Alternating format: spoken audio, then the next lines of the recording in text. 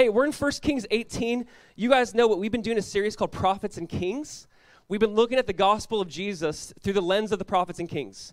Remember, the gospels don't start in the book of Matthew, it starts in Genesis. We see the story of Jesus throughout the scriptures.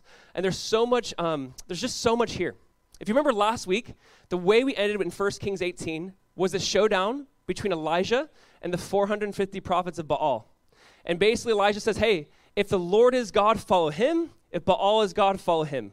We know what happens. Fire comes down from heaven, consumes the sacrifice. Oh, the Lord is God. That's what the people chant, the Lord, he is God. And they followed him. There's like a short-term revival. It didn't last very long. As we know, northern Israel didn't last very long at all. But here's what we're going to see next. We're going to see Elijah. Basically, there's a drought in the land. Elijah's going to be praying now. And here's the thing. We want to kind of approach the 2 weeks before Easter just with this prayerful heart. We want to be expectant in our prayers. We want to pray like Elijah did. Our hope is that Elijah, he was a man like us, and he prayed, and God poured out rain, and we're going to pray and ask for God to pour out his spirit. Our hope is we have 2 weeks. We want to be very intentional. So here's what I'm going to do. I actually got the week off in some ways to get ready for Easter. So we have Pastor Brian Saylor, who's here from Calvary Chapel, Melbourne, and he is the campus and teaching pastor there. Very excited to have him. Why don't you show Pastor Brian some love as he comes up here and shares the word. So thankful. Thank you, dude, for being here. Really appreciate it, man. Thank you. Thank you, man. Oh, let me give you this. Mine. Hey, good morning. What a privilege it is to be with The Exchange. As Pastor Josiah said, my name's Brian, and I come from Melbourne, just about 2 hours up the road, and it's a great privilege to be with you guys. How many know, though, that Pastor Josiah last week, who was here last week? Raise your hand if you're here last week. Okay, you heard about the showdown, Elijah versus the prophets of Baal. That's how I call it because I'm from the South. But how many also know he talked about a showdown between Coco and Thumper? Is that right? Have you had that? Have you used that illustration before? I just want to let you guys know, like, when you're a pastor and you got a good illustration like that, and he waited this long to tell you all that, like, first off, that shows a lot of restraint and self-control. But that was amazing. Like, I was locked in, and I'm glad to hear, like, you haven't been reported. You're still able to be out and about in society, doing fighting bunnies and all that stuff. If you missed it, don't worry. You know, nothing sketchy was happening or anything like that. So as he said, I'm Brian, and just a little bit about me as we get started. I think I have a picture on the screen of my family. I have a wife, Katie, and I have 2 boys, Isaiah and Malachi. Isaiah is almost 3 years old, and Malachi is almost 1 year old. And Malachi's kind of at that age where if you're parents, you know this, like, there comes an age where they trick you into being like, we could do another one, you know? And so we're not at the point of announcing that yet or anything. We're still just in, like, conversation talks, but we're like, he's so cute, like we should do one more, you know? I remember when we had that conversation with Isaiah, and then Malachi came, and we were like, what were we thinking? You know, we're not prepared for this. But just to recap really quick, actually, I want to say one more thing, sorry, before we dive in. I just want to take a moment and say how grateful I am to be at The Exchange. And, we can clap, give it up for your church. I want you to know, if you are a part of this church, that you're at an amazing church. I want you to know that you have a great pastor, Pastor Josiah, who is an incredible Bible teacher. He really knows what he's saying, and he has an incredible heart to see you guys encounter Jesus. But you also have an incredible team. I drove up with a couple of guys from Melbourne today, and we had a chance to be in your team prayer meeting, and you guys have an incredible team of people who is excited to see God move in Deerfield Beach. Amen? And so, man, I just want to honor you guys if you're on the team. It takes an army to make an elementary school every week turn into this beautiful place where we get to come in here and to encounter God. It takes an army to make sure that your kiddos are in a good place, to do the hospitality, to do the worship. And so I'm grateful for you guys. And I also just want to say one more thing, and then I promise we are going to dive in. And that is that if you're new here and this is your first week, you have to come back next week, okay? Because I'm not the normal guy. So even if you leave and you're like, I don't like that guy, you have to come back next week because Pastor Josiah is going to be here, okay? All right, so let's dive in. 1 Kings chapter 18. And as he said, there is two kingdoms. Israel started as one united kingdom, but after Solomon, the kingdom was divided. The north Israel, pretty much all of the kings in the north were evil and bad. The southern kingdom, Judah, there were a few good kings and a lot of bad kings. Eventually, they both kind of ended up in demise. But during this time of cultural chaos and of cultural decline, during this time, God raised up prophets. And prophets were men and women of God who spoke to the culture and who spoke God's truth in God's heart and God's word to a declining and a decaying culture. And of the prophets, Elijah was one of the greatest prophets. We learned last week that he is still renowned as one of the greatest prophets, and even in Jewish festivals and ceremonies, they still set a seat aside for Elijah. And we're going to learn some interesting things about Elijah today. Elijah's had an incredible life. This is week 3 that you guys are kind of studying through the life of Elijah. He prayed for a drought. God provided for him through ravens. He basically saved the life of a widow, healed her son. Then last week he had this epic showdown that was basically a parallel to Thumper and Coco's showdown. And now, verse 41, here we're at, and here it goes. It says this. Elijah said to Ahab, that is the king at the time, "Go up, eat and drink, for there is a sound of the rushing of rain." So Ahab went up to eat and drink, and Elijah went up to the top of Mount Carmel. So he bowed himself down to the earth and put his face between his knees. And he said to his servant, "Go up now and look towards the sea."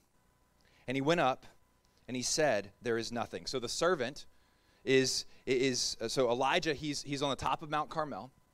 He's in a posture of humility. He's kneeling, his face is on the ground, and he's praying.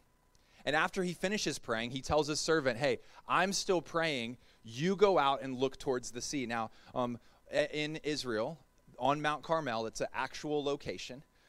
When I got to go to Israel, I went to Mount Carmel on the first day I went to Israel, and we got there, and they said, Mount Carmel is closed. So I've been to the bottom of Mount Carmel, okay? I wish I could describe to you, when I stood on Mount Carmel and looked to the sea, didn't stand there, didn't see it, okay? Because, but I've heard that when you stand on the top of Mount Carmel, you can look out and you can see the Mediterranean Sea out there. So he says, look out. And listen, it says, and the servant, he went and looked, and he said, "There is nothing." And Elijah said, "Go again." 7 times. So prayer, go look, there's nothing. Prayer, go look, there's nothing. Prayer, go look, there's nothing. Now 7 times, and it says this, on the 7th time, the servant said this, "Behold, a little cloud like a man's hand is rising from the sea." Now there has been a drought for 3 years plus now. But now, in this moment, there's a little cloud rising from the sea. And Elijah said, "Go up and say to Ahab, prepare your chariot and go down, lest the rain stop you." And in a little while the heavens grew black with clouds and wind, there was a great rain. And Ahab rode and went to Jezreel.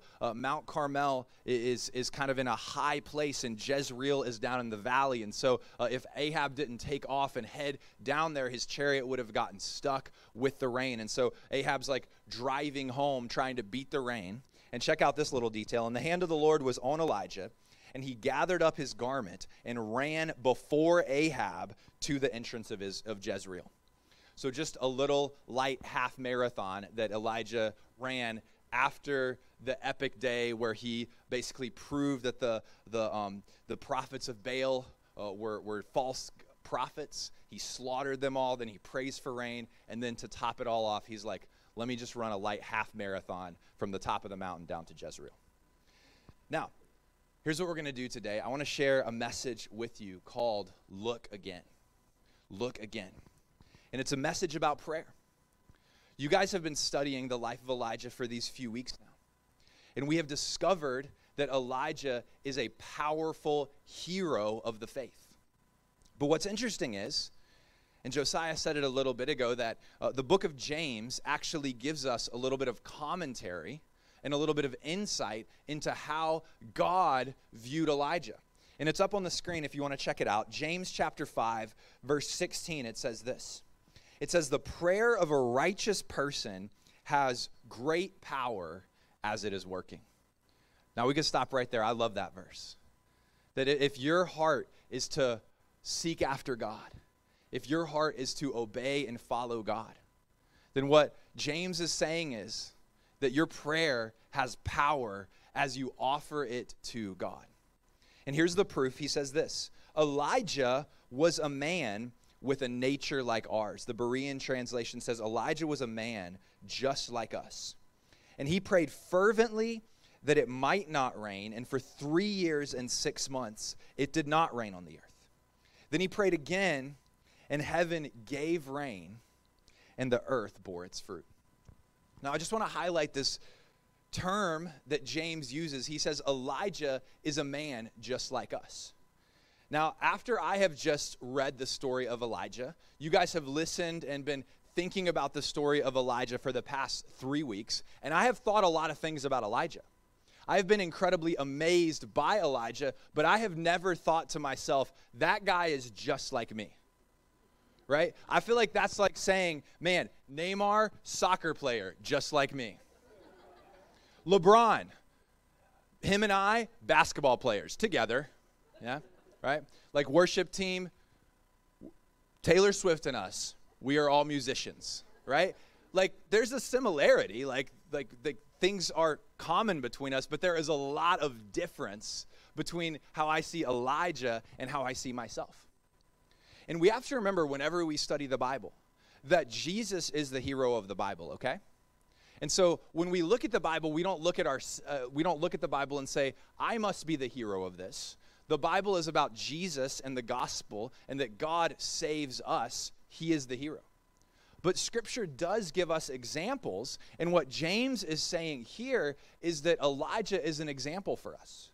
In other words, we should not read the story of Elijah like we watch a Marvel movie. When we watch a Marvel movie, there are all these incredible special effects that we see, and although the special effects are incredibly real, we also look at that and we realize it's a special effect because it could never really happen in real life. Now, we're not supposed to read the story of Elijah and be like, oh, that's kind of a crazy story. Something like that could never happen in real life. We're supposed to read it and think Elijah was like me. He prayed and powerful things happen. What could happen if me, as a person who is a follower of Jesus, a person of faith, prays? Could I see powerful things happen? Could Exchange Church see God move in a powerful way in Deerfield Beach? That's what we're supposed to be considering as we read this story. And so I want to share this message, look again, and really I have 4 things that I want to talk about. First, we're going to talk about place of prayer. Second, we're going to talk about posture of prayer. Third, persistence in prayer. And then last, a paradox of prayer. So that's kind of the outline, just so you know I have a plan. Sometimes when people listen, they're like, where's he going? That's proof I have a plan, okay? Now, if the Holy Spirit takes over, okay, then we might move off the plan, but that's the plan. All right, here we go. So first off, we're going to talk about the place of prayer. The place of prayer. And notice in 1 Kings chapter 18 in verse 41, Elijah said to Ahab, go up, eat and drink, for there is the sound of rushing rain. That I want you to notice this. Ahab went up to eat and drink, and Elijah went to the top of Mount Carmel. I want you to notice that there is a difference between what Ahab did and what Elijah did. There is a separation between the two. Ahab went to eat and drink. Elijah separated himself and prayed. Now, this was a crazy day for Elijah. I would imagine it's one of the top 1 crazy days of his life. And he had an insane day from calling down fire from heaven. Even for Elijah, that was a lot. He had a crazy day in that he is basically taking out all of these prophets of Baal. I'm sure that he was hungry. I'm sure he was tired. I'm sure his adrenaline was going crazy. But even in this moment, he said that there's something else I need to do. I need to separate myself so that I can pray. Now, one of the things that I notice when I talk to people about prayer is people talk about having challenges or struggles with prayer. I don't think there are many Christians in this room, and there's certainly not many Christians in my church, and I would include myself in this, that would say, I am really crushing my prayer life. Like, I think a lot of Christians would say, I know prayer is important, and a lot of Christians would say, I feel like I should probably be doing it more. And people really, when they talk about prayer, I think that there's two real struggles that they have with prayer. First is quality. When I do pray, am I actually doing a good job? Is there a connection between me and God? Is anything happening? And the second is consistency. Am I actually praying without ceasing? Do I have a life that is a life of prayer, a life that builds a rhythm of me talking to and connecting with God? Now, I want to talk about this idea of consistency for a moment. The reason that all of us, and again, I would include myself in this, I believe in prayer, I love prayer, and I look at myself as saying I have a really long way to go as growing and having a great life of prayer. But I think a lot of us struggle with consistency when it comes to prayer. And a huge reason for this is because we all are incredibly busy, and life itself is incredibly busy. I know for me personally, my wife and I, we have a 3-year-old and a 1-year-old. And as you guys know who are parents of little guys, I mean, they are driving the ship from the moment they wake up until the moment they go to bed.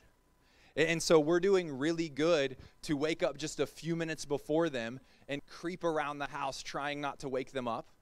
And trying to make some coffee, trying to sit down, not turn on too many lights in case it, sneaks into their room and they wake up. But the moment they wake up, they're ready to go. And then when you finally do get to bedtime, like, you're tired, you're weary. You're not trying to be like, good, perfect, time for my 4-hour prayer session. And I'm not just highlighting parents, because I believe there's students in this room, and you guys are busy with school. There are young professionals. You're just starting your job. You're trying to get connected, and you're trying to serve, and there's all these different things. There's all of these people who are advanced in your career. You have a ton of responsibility. You have kids who are grown. You have grandkids, and grandkids take up a lot of time. And so each one of us have busyness, and each one of us have priorities. And I'm not here to yell at anybody for being busy. But what I will say is this: there is always something that is more urgent than prayer, but there will rarely be something more important than prayer. So there's always something more urgent than prayer. There will rarely be something more important than prayer. And we have to have a place of prayer in our lives.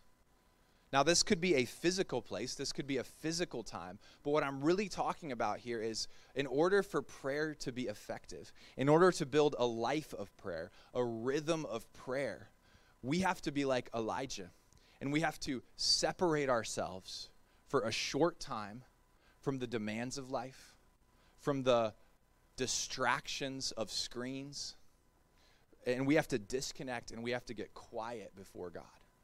We need a place of prayer.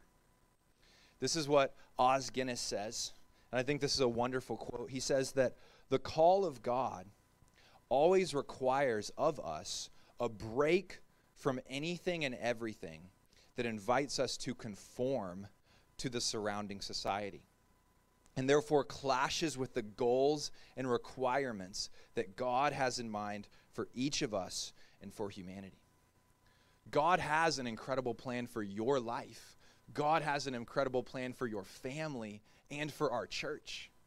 But that requires of us a separation from the daily demands, a separation from the daily distractions, and a time to say, I'm going to get before God. I'm going to be quiet. I'm going to break away. I'm going to separate. I have a place for prayer so that I can connect with God. This is how Jesus said it in the Sermon on the Mount. He said this, Matthew chapter 6, verse 6, when you pray, go into your room and shut the door and pray to your Father who is in secret. And your Father who sees in secret will reward you. Some teachers call this the secret place, that you and God have a secret place together where you set aside time to seek Him. you set aside time to be devoted to him. That includes reading scripture, but that also includes prayer, praying to God. And the only way that I know to actually build consistency in a life of prayer is to have a place in your life that says, this is my place of prayer.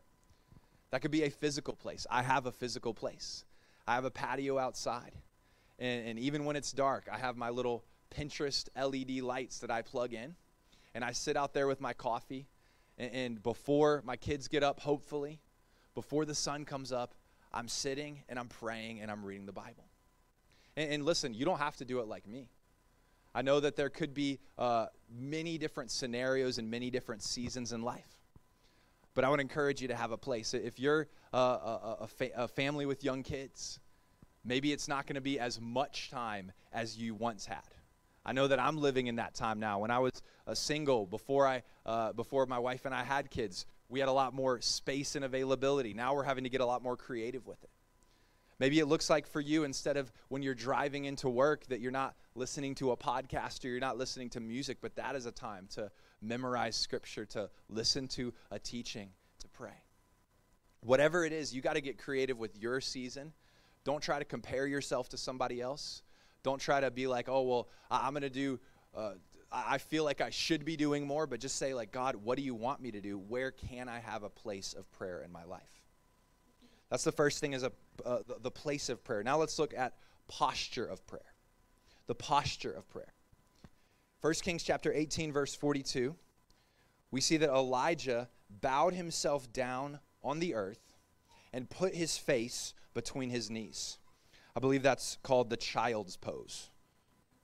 Just kidding, okay. No, but Elijah, he had a posture of humility. He had a posture that said, God, like, I'm recognizing that you are greater than me, that you are beyond me, and I am humbling myself before you. And I think, earlier we talked about this idea that there's two struggles. There's the consistency of prayer, but there's also the quality of prayer.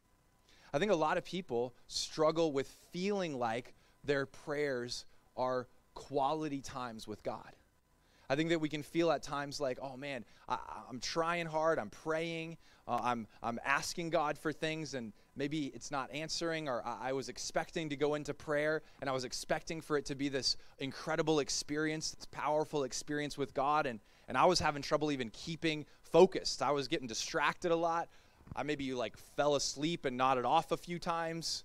I definitely thought about work a little bit. Me personally, I guarantee you, I've thought about golf a couple times while I've been praying. Can anyone relate to this? Like, you really want to pray, you believe in prayer, but it's hard. It could be hard to have a quality prayer time. Well, let me tell you, first off, I do think that God designed prayer to be a challenging discipline at times. But because what prayer is the opposite of so much that we experience in our culture. Because we experience in our culture, we expect it to be immediate gratification. We expect it to feel great and the results to happen right away. Even in our culture with our phones, we are used to a new bit of entertainment and stimulation popping up every 30 seconds. Like, all we have to do is swipe up to the next fun video. And prayer is not like that. Prayer is time with God where we are focusing our mind, focusing our attention, focusing our thoughts on the creator of the universe, the Holy One. He is beyond us. There is no one like him. And so part of prayer is designed for us to actually be shaped and formed over time. God changing us and shaping us through the discipline. So I'm not going to say that and sit here and guarantee, okay, you start praying the way that I'm telling you to pray, and it's going to be very entertaining, and it's going to be awesome, and you're going to feel this incredible experience every time. I'm not saying that. But what I will say is this: I do believe that sometimes we don't feel like we have quality prayer because our posture is wrong. Because we go into it looking for something instead of going into it looking to someone. This is how Jesus said that we should start our prayers. This is the model prayer, the disciples' prayer, the Lord's prayer that he taught in Matthew chapter 6. And he said, pray like this: Our Father in heaven, hallowed be your name. Your kingdom come. Your will be done on earth as it is in heaven. And so in this model prayer, Jesus is saying we start our prayer by looking up. Elijah started his prayer by kneeling down, by putting his face to the earth, by saying, God, you are great and you are holy. And so I want to encourage you as you start your prayers. Start your prayers by actually seeking God and saying, God, I'm here for you. I'm here to worship you. I'm here to praise you. I'm here to bring glory to your name. And yes, I do have some requests. I do have some needs, and I'm going to ask for those things. But I'm going to start by praising you. I have a posture of reverence towards you because God is holy, but he's also close. He is our Father. Now here's a really practical tip for this, because one of the things that I have discovered is that when we start to try to praise God and when we start to pray and thank God for things, what I've discovered is that there are times when we kind of very quickly run out of adjectives for what to say. And I don't know if anyone's ever been in this situation, but like I'll be like praying and I'll be like, God, you're so awesome and you're really great and you're very cool and you're awesome. I know I said that one already, but I just feel like I should reemphasize it for point. And you're amazing. You know, I'm just like trying to come up with these like adjectives, and it's like I got like 4 adjectives to talk about God, okay? Has anyone been there like this before? You're trying to praise God and you're like, I got nothing. I'm sorry. Like, you're great, you know, and awesome again. I said that before. So here's something that someone taught me, and I just want to pass it on to you. When it comes to bringing praise and glory to God, one of the best things that we can do is praying scripture back to God. The Psalms are literally God's worship book. He authorized it. His people penned it and wrote it. And so for you, one of the best things that you can do if you're looking to start your prayer time and have a quality prayer time with a posture of reverence to God, start in a psalm. Pick any psalm and just start reading. And when you get to a place that talks about the character of God, start praising God for that. God, you are my shield. Man, I'm going to start praising God because you're my shield. I wouldn't have thought about that when I thought about awesome. I wouldn't have thought about shield. And so I'm going to start thinking about when are times when God has protected me? When are times when God has gone before me? When are times when God has stood against a problem? And I'm starting to praise that. God, you are my refuge. You are like, there's all these incredible promises over and over again that are listed in the Psalms. And so you could start, you get to one, and you just camp out on that one. When you're done, move to the next one. And you're not going to get bored doing that, I promise. There's 150 Psalms. It's a powerful way to have a posture of reverence to God. So we talked about posture in prayer. Number 3, I want to talk about persistence in prayer. Persistence in prayer. If you look at verse 43 with me, it says this: Elijah said to his servant, "Go up now and look toward the sea." And he went up and said, "There is nothing." And again Elijah said, "Go again," and 7 times.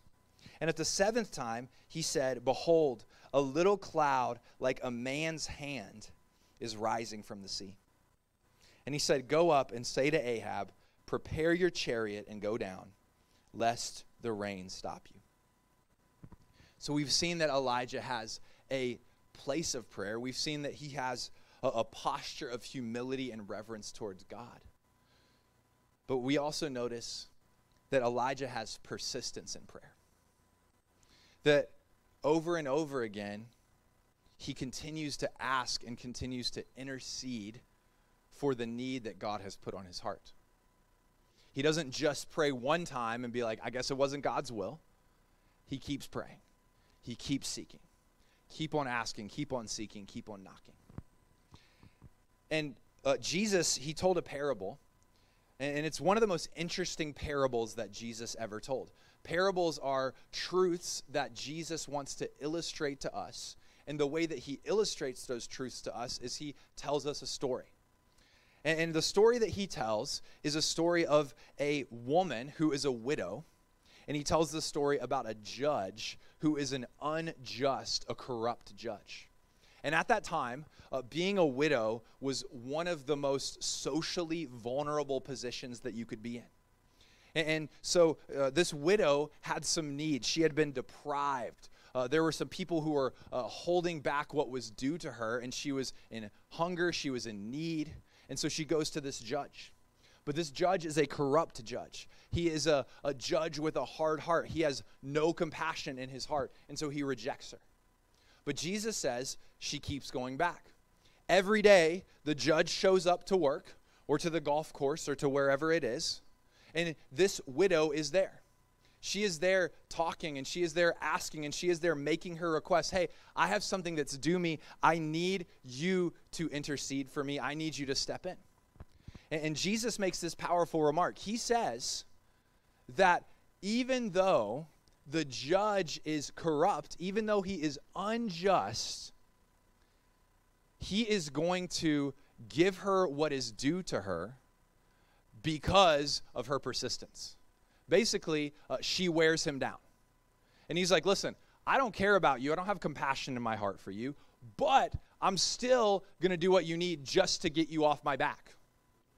Now, Jesus makes this point because he's saying, listen, if even persistence works with a corrupt, unjust judge, how much more your heavenly Father who loves you and has a heart for you and would do anything for you, how much more will he respond when you pray? Now listen, some parables, you actually have to figure them out, and it's hard and it's difficult and challenging to know what the meaning is. But what's really cool is Luke, he's the one who records the parable, and he helps us out. And in verse 1 of Luke 18, he actually just gives us the meaning of the parable right off the bat. He just tells us. And this is what he says. He says, Jesus told his disciples a parable to show them that they should always pray and that they should never give up. Isn't that great? I love that. We need to learn this. We need to remember about this unjust judge and this woman. We need to remember about Elijah praying 7 times, just so you know we should always pray and we should never give up.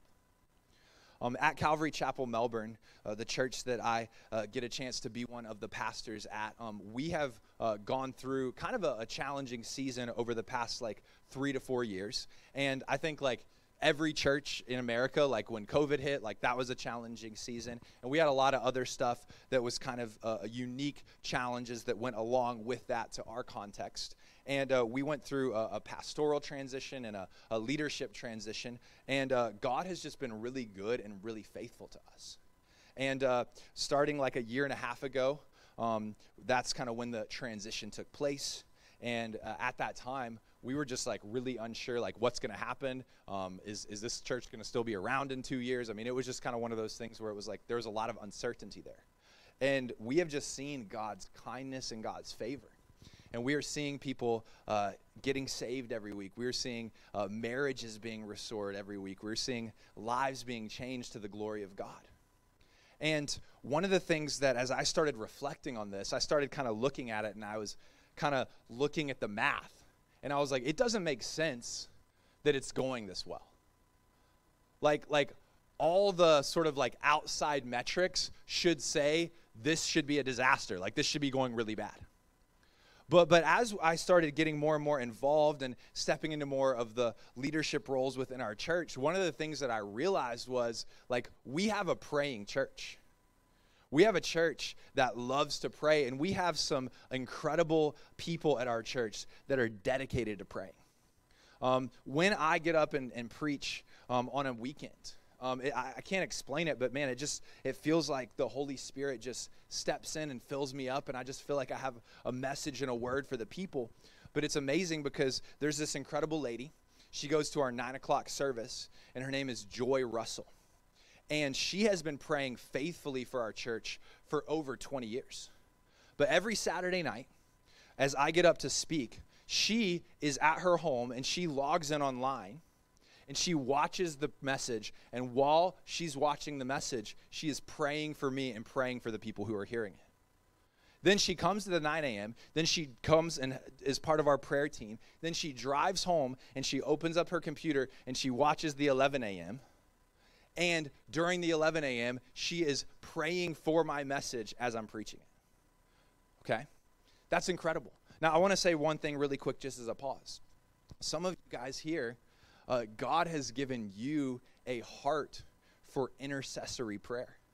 Intercessory prayer, all that is you are behind the scenes praying for someone else. You're going to God and you're carrying someone else to God and you're saying, God, I want to pray for this person. In intercessory prayer, it can be a challenging gifting and it can be a challenging calling because it's behind the scenes. You're praying and you're seeing things happen and maybe God's showing you, man, your prayers are working, but no one's giving you the credit. Right? Like it can be easy after Pastor Josiah preaches to be like, man, that was an incredible message. And by the way, I think you should encourage your pastor. Like you definitely need to. You can't over-encourage people, I think. And so please encourage your pastor. Please encourage the leaders of your church. But intercessory prayer, oftentimes no one sees it. But it is an incredible calling from God because you're literally calling on heaven and asking him to move in a powerful way. But we must have persistence in our prayer. Jesus taught. And he said, you must always pray and never give up. One more story I'll share about persistence in prayer. And I don't think, once again, that I'm the greatest model of this. I have a lot to learn and a lot to grow in. But about like 7 years ago, right when my wife Katie and I got married, we were shopping one day and at Publix. And we met this guy who was just scanning our groceries. And I won't use his real name, but his name, I'll call him Phil. And so Phil, he and I just started talking and we started connecting. And for some reason, I just felt like drawn to just show him love. And so we talked and then we would run into him the next time and the next time. And finally, I reached out to Phil and I was like, hey, let's get coffee. And so we started getting coffee and he started to tell me his life story. And he told me that he had been raised kind of in a cult, in kind of a gnarly religious situation, and that he had kind of a lifestyle that his parents didn't agree with, and so he had been rejected from that lifestyle, or he had been rejected from his parents, and so he had a lot of religious hurt, he had a lot of religious trauma, and he hadn't actually talked to his family in over 5 years. And I just had a heart for him, and I just started praying for him. And we met up over every 6 months or so. We would grab coffee. We would go to a restaurant and talk. And throughout that time, while we weren't talking, I would be praying for him. Whenever I'd think about people who I wanted in my life to meet Jesus, I would bring up Phil's name and I would pray and ask God. And there would be some things that I would see. Like once he called me and he was like, hey, I just had a really weird dream. There was like some crazy Greek mythology going on. And like, can you help me explain it? And I was like, I cannot explain it for you. I'm sorry. Like, I wish I could, but I can't. But I just kept praying for him. And then 2 months ago, he texted me and he said, Brian, I just want to let you know, I gave my life to Christ today. And you're the only Christian that I know, and you've been such an incredible influence in my life. And listen, I'm going to be honest with you. I've probably, in 7 years, hung out with him 7 times. Like we're not, best friends. But man, I was persistent in prayer. And I saw God move in a powerful way. I got a chance to give him his first Bible. And I got a chance to show him where to start reading. And we're praying for him. He's got a long way to go. But man, we're so glad that God is moving in his life. The power of prayer. Now, the last thing I want to show you is this. Yeah, we can cheer for that. We can clap for that. And you can pray for Phil. The last thing I want to talk about is the paradox of prayer. The paradox of prayer. Now, I love the word paradox. It's one of my favorite words. And paradox means that there are two things that seem to be contrasting, but they are both true. It's two things that seem to be opposite, but they're both true. I'll give you an illustration to demonstrate. A few months ago, or actually a couple years ago, I got sucked in online to one of these online quizzes. You guys know what I'm talking about? Which Disney character are you? Okay, let's be honest. We've all been sucked in. And this one, it was a fitness quiz, and it was which body type are you? So I did all the inputs. I put in all the data, and I got the body type skinny fat. And I was at first obviously offended. Secondly, immediately spent $99 on the website trying to buy their supplements. I'm just kidding. I didn't do that. But no, I got this, and I thought about it, and I was like, that actually, it's a paradox, but it's actually true.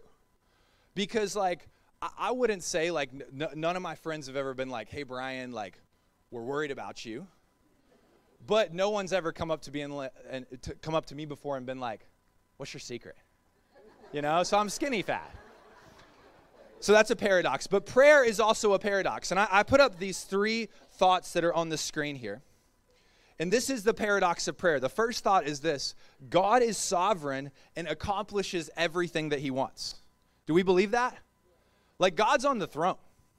God is not like freaking out and worried. God is like, my plans are being accomplished. So that's the first thing. The second thing is this: sometimes our prayers don't get answered. And we have all seen that. Like, or I should maybe say they don't get answered in the way and the timing we want, okay? Sometimes that happens. But here's the third thing, and this is what I really want to camp out on for a moment. Prayer changes things. Prayer changes things. God is sovereign. He accomplishes all that he wants, and prayer changes things. Now, theologians for a long time have been trying to kind of categorize and figure that out. And here's where I come down. I don't know. I don't know how both of those things are true. And I don't really try to figure it out because I don't think I'm smart enough to explain it. But what I do know is I know God is sovereign and I know he's in control. And I know that prayer changes things. I know that God put the story of Elijah in the Bible to show us prayer moves the heart of God and prayer moves things in the universe. We look at the story of Daniel. We look at the story of Abraham, Hannah, Hezekiah. There's so many examples in the Bible where people are crying out to God and they're moving the heart of God, and something changes because of the prayers of righteous people. And I have something that I call holy imagination. Holy imagination. And we talk about this at our church, and we talk about this at our young adult ministry, the Harbor that I lead. And holy imagination means this. It doesn't mean that we just pray our bucket list to God, right? Now, I think it's okay to pray and to ask God for things. I think it's okay to ask God for silly things or selfish things. Sometimes when my son Isaiah and I go on walks, I'm like, what do you want to see today? We were going on a nature walk the other day, and he's like, I want to see a manatee. And I was like, you know what? Let's pray right now. And we said, dear God, help us to see a manatee. We saw 3 manatees that day. The prayer of a righteous person is powerful and effective. You know, I don't know. He prayed. He's righteous. I don't know. So it's okay to pray for selfish things or for small things. But when I say holy imagination, what I want you to think about is we're not praying our bucket list. We're actually saying, God, you're holy. I want to know your word. I want to know your heart. So I'm not trying to pray selfishly, but I'm also wanting to say, use my imagination and say, God, what is it that you may want to accomplish in my family? What is it that you may want to accomplish at Exchange Church? What is it that you may want to accomplish in my neighborhood, on my campus, at Deerfield Beach? And God, I'm asking and I'm praying big prayers. I think the 2 extremes that I oftentimes see Christians get into is the first one is that they just pray kind of selfish prayers all the time, me-focused prayers all the time. But then the other extreme is that sometimes we try to get so sort of rigid in our prayers that we're like, we never advance and we never pray anything big.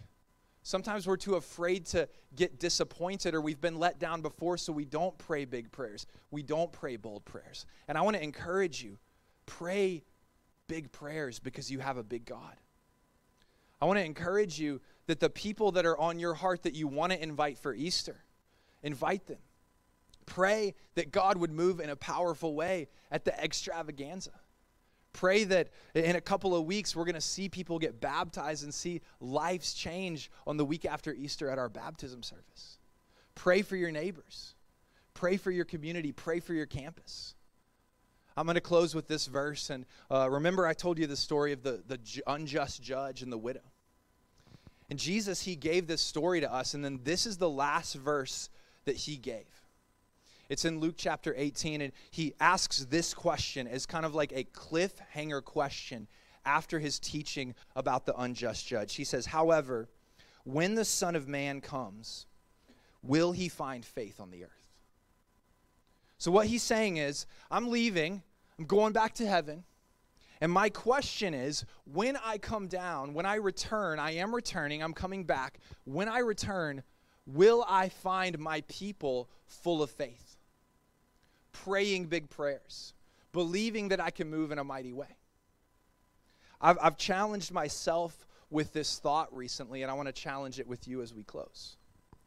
If right now God answered all the prayers that you're praying, what would change in this community? Would your life just get slightly better? Or would people get saved? Would this community change? Would this auditorium fill up? I want to challenge you to pray big prayers. And I want to challenge you to believe big things. Because we have a big God and we have a powerful God. And he moves and he responds when his people pray. Pastor Josiah is going to come up, but as he does, I just want to close out our time in prayer. God, we thank you for this day. We thank you for this opportunity that we have to gather together. Thank you for this amazing church. God, I pray that you would put on the hearts of these men and women to be a people of prayer. I pray that as they seek you, that as your word says, that you would reward them. Reward them with intimacy with you. Reward them with transformation, change of their hearts, change of their minds. And reward them by seeing you move in power in their lives and in their communities. God, I do pray a blessing over Exchange Church. And I ask that you would do powerful and mighty things through this body. I ask that people would get saved. I ask that people would get baptized. I ask that people's lives would be changed. I ask that people would be called into ministry. And may the next year be the best year, a year of growth, a year of amazing blessing, a year of you moving mightily, a year of breakthrough here at Exchange. We love you, God. In Jesus' name we pray. Amen. Hey, guys, thank you so much for letting me share with you. Thank you. Yes. Appreciate it, man. Thank you. Oh, that's sweet. What was that lady's name? Joy Russell? What was the name? Joy Russell. Yeah. Joy Russell. We need some Joy Russells, man. Oh, my goodness. And I think we have some. Listen, here's what we're going to do. When you guys walked in, hopefully you got this little card, right? If not, we'll pass them out. We'll get some people to pass them out. But there's this little card. It just says pray and believe, and there's 3 blank spaces. Here's what we want to do. We want to respond to this, obviously. We don't want to just be hearers of the word. We want to be doers. So our hope is this right now. Would you? There might be a pen at the end of the row. Maybe you can find one next to you. Maybe you do save this at least. But we'll be passing some of these out. There should be some pens around you. Here's what we're going to do. Would you just pray through a few names you can write down? And then put those names down. And the next 2 weeks, we just want to be intentionally praying for a family member, for a neighbor, a coworker, a fellow student at your campus, whatever it might be. We just want to be in prayer for them specifically. All right, so we're going to ask this. We want to pray expectantly. Pray and look up. Pray and look up. Pray and look up. So look up. Say, Lord, would you bring this person to church? Jesus, would you save? Maybe they never come to the church, but maybe they encounter Jesus. So we want to be just in prayer. So grab this card. Hopefully you got one. You're going to get one now. If not, write a few names down. And we're going to do 2 things. One is this. 1, write the names down now. And 2, pray over those names now. We're also just going to turn this into a time of just worship and prayer. We want our God's house to be a house of prayer. And so we're going to do that. So church, find a pen, write down a few names, put this in your pocket, put this on your fridge, in your car, in your Bible, use as a bookmark, whatever it might be, and just pray. Maybe it's every lunch break. Maybe it's every morning, every evening. But find that place of prayer that you can go, I'm going to pray over these names truly, very intentionally, every morning or every lunch break. And I'm going to just be asking God to save, restore, that maybe it's a family member you haven't talked to in a while. Maybe it's something like that. We're going to ask that you pray. We're going to ask that after a few days, maybe you text them. Maybe you don't text them right away, I'm praying for you. Maybe you text them, they're like, hey, the Lord laid in my heart. I just want to know I'm praying for you. Maybe you invite them out to church. Maybe you just reach out in some capacity. But we just want to be intentionally praying for people.